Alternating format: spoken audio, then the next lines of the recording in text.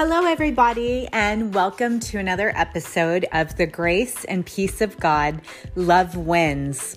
Today, we're going to talk about being yielded to Jesus.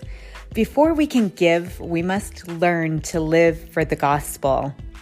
And we're going to look at a man named Stephen. Stephen was in training for Jesus by being placed within an insignificant position. He was an administrator or a messenger before becoming a martyr for the gospel.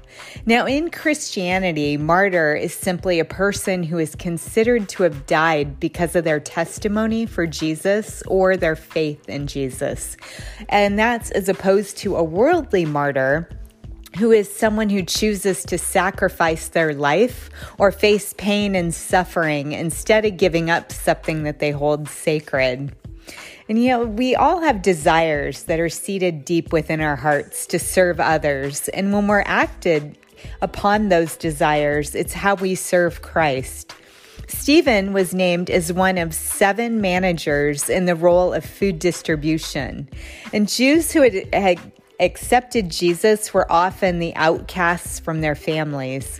In the early church, believers needed to band together to support one another. They shared their resources, such as their homes and their food. And because of the growth that the church was experiencing, believers found that it was necessary to organize the sharing of these resources. And the growth was causing people to be overlooked, and they began to complain. So Stephen was chosen to serve God's people because of his integrity, his wisdom, and his sensitive spirit to God. Stephen became a powerful voice for God. He was confronted inside the temple by groups who showed opposition, and yet when we read depictions of the early church, often we seem to think, boy, I wish the church was that perfect now, but in reality, the early church also had its share of problems, as we do today. No church has ever been or will ever be perfect until Christ's second coming. So do small imperfections in your church seem to distress you? Well, take heart. Let me read from Acts chapter 6, verses 1 through 3, where it tells us 7 men were chosen to serve. But as the believers rapidly multiplied, there were rumblings of discontent. Those who spoke Greek complained against those who spoke Hebrew, saying that their widows were being discriminated against in the daily distribution of food. So the 12 called a meeting of all the believers. We apostles should spend our time preaching and teaching the word of God, not administering a food program, they said. Now look around among yourselves, brothers, and select 7 men who are well respected and are full of the Holy Spirit and wisdom. We'll put them in charge of the business. So the 12 apostles, you see, they had a plan. But let me ask you this question. If the perfect church existed today, would you be allowed to be a member? We all need to do what we can to get along together, therefore advancing the gospel of Christ. And one more reason that 7 Greek men were appointed to oversee the food distribution was because a disparity among the widows was happening. History says it probably was not intentional. Nonetheless, the Hebraic Jews or native Jewish Christians spoke Hebrew. The Grecian Jews were Greek-speaking Christians who were Jews probably from other lands who were converted at Pentecost. Now, the Greek-speaking Christians complained that their widows were being treated unfairly, and the language barrier probably aided in the communication breakdown. This solved the problem and allowed the 12 apostles to return to teaching and preaching the good news about Jesus after they laid hands on the 7 men, setting them apart for their special service. And we find in Acts chapter 7, verse 7, that God's message was preached in ever-widening circles. The number of believers greatly increased in Jerusalem, and many of the Jewish priests were converted too. So we're seeing that ripples were created spreading God's word far and wide. And now we can further that gospel in the same manner by touching the lives of those around us, who in turn touch others. And it goes on and on. The message spreads outward. We must remember that we play a large part in the furtherance of the gospel. The book of Matthew, chapter 28, verses 16 and 17 says, "Then the 11 disciples left for Galilee, going to the mountain where Jesus had told them to go. When they saw him, they worshipped him, but some of them still doubted. Jesus came and told his disciples, 'I have been given complete authority in heaven and on earth. Therefore, go and make disciples of all the nations, baptizing them in the names of the Father and the Son and the Holy Spirit. Teach these new disciples to obey all the commands I have given you, and be sure of this, I am with you always, even to the end of the age.'" By the Holy Spirit's power, Stephen was a great evangelist, wise servant, and a miracle worker. And yet we learn he was arrested. Why? Men from a synagogue called the Freed Slaves lied about Stephen. These men started to debate with him, and Acts chapter 6 verse 10 states that none of them was able to stand against the wisdom and spirit by which Stephen spoke. Verse 11 goes on to say they persuaded some men to lie about him, saying, "We heard him blaspheme Moses and even God." Because of these men's lies, Stephen was arrested and brought before the Jewish high council. Now, the Sadducees were the dominant party in the high council. They only accepted the writings of Moses or the Torah, first 5 books of the Pentateuch. And to be accused of blasphemy against Moses was a crime. This accusation against Stephen was the same one brought before the council that they used about Jesus. Stephen addresses the council. He would launch into a long speech about Israel's relationship with God. And from the Old Testament history, he showed the Jews consistently rejected God's message and the prophets, and that the council rejected the Messiah, who of course was God's son. And in his dissertation, he covered 3 main points. Point number 1, Israel's history is the history of God's acts in the world. Point 2, people worshiped God long before there was a temple because God does not live in a temple. And thirdly, Jesus' death was one more example of Israel's rebellion against and rejection of God. Now, it's interesting to learn that Stephen took this opportunity to recap his teachings about Jesus. He didn't get defensive, rather he took an offensive approach.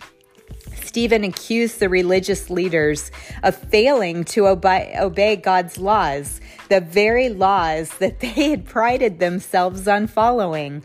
When we actively share our faith with others, there's no need to be defensive. When Stephen was presenting his defense, he pointed out the Jews' history and powerful accusations that stung to the core of his listeners. Members of the High Council became infuriated, and one can only imagine that Stephen realized at that point that that he was speaking his death sentence into existence. He was about to become the first martyr for the gospel. Stephen was stoned to death, and simultaneously he asked forgiveness for his killers. Saul was among this group who held his killers' clothing while they picked up stones and heaved them at him. In Acts chapter 7, verse 59, it says, "And as they stoned him, Stephen prayed, 'Lord Jesus, receive my spirit.' And he fell to his knees, shouting, 'Lord, don't charge them with this sin.' And with that, he died." His final words are telling of how much like Jesus he had become. Stephen's death impacted Saul, who becomes later Paul of Tarsus, greatly. Paul would go on to become one of the greatest apostles of all time. Unlike Stephen, we may not be willing to die for Jesus, but let me ask you this question. Are you able to live for him? God's word promises that all things work together for good to those that love him and are called according to his purpose. The effects of Stephen's death were fourfold.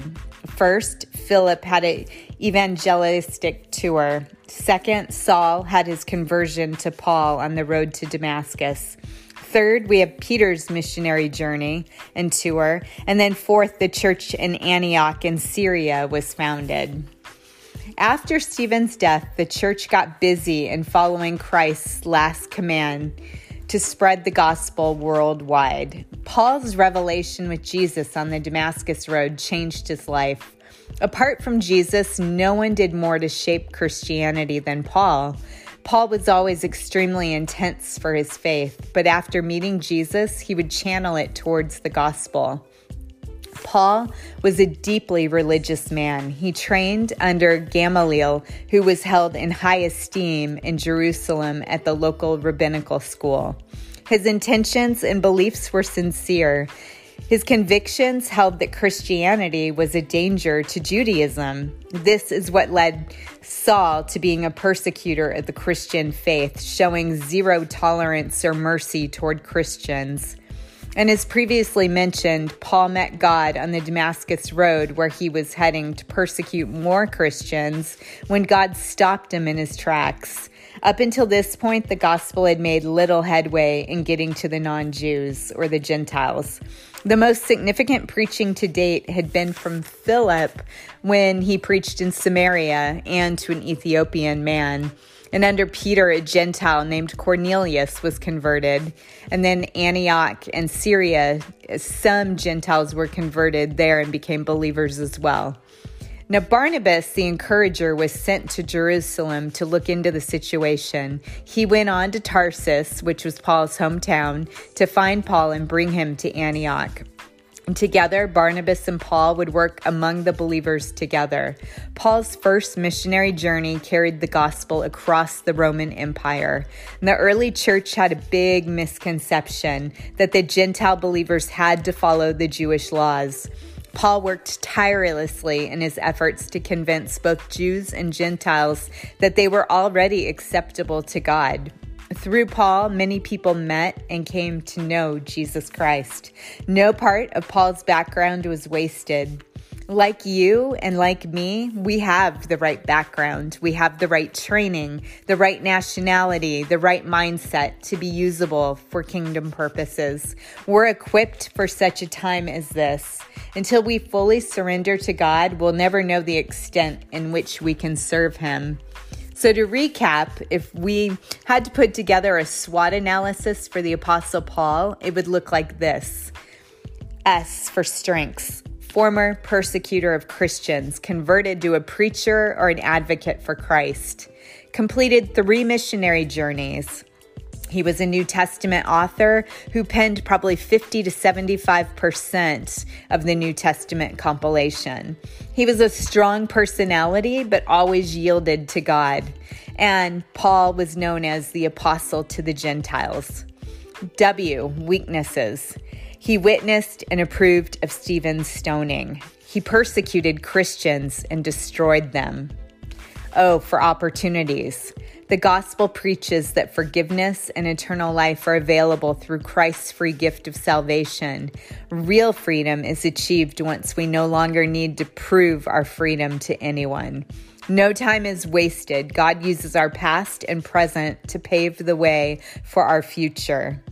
T, threats. Obedience is seen from our relationship with God, but true obedience cannot create or earn our relationship with God. So with that, I want to thank you for joining me on another episode.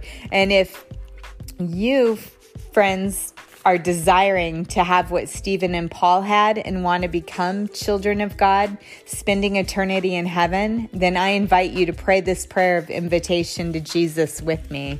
Simply repeat after me. I repent and turn away from my sins. Come into and take up residence within my heart. I believe your blood was shed for all who believe that you took on the sins of humanity at the cross of Calvary. Amen. And friends, if you prayed that prayer of salvation, I believe you were saved and born again spiritually. Your next step is to read God's word daily so he can guide, direct, and reveal himself to you. And also, I recommend getting into a good Bible-based church where you can grow together with other like-minded Christians. So let me be the first to congratulate you on the most important decision that you've ever made. And as you go out into the world, remember the priestly blessing from Numbers chapter 6, verses 24 through 26. May the Lord bless you and protect you. May the Lord smile on you and be gracious to you. May the Lord show his favor and give you his peace. And one last thing that Paul says in the book of Philippians, he said, "For to me, living is for Christ and dying is even better. Yet if I live, that means fruitful service for Christ. I really don't know which is better. I'm torn between two desires. Sometimes I want to live and sometimes I long to go to be with Christ. That would be better for me, but it's better for you that I live." All right, friends. Amen.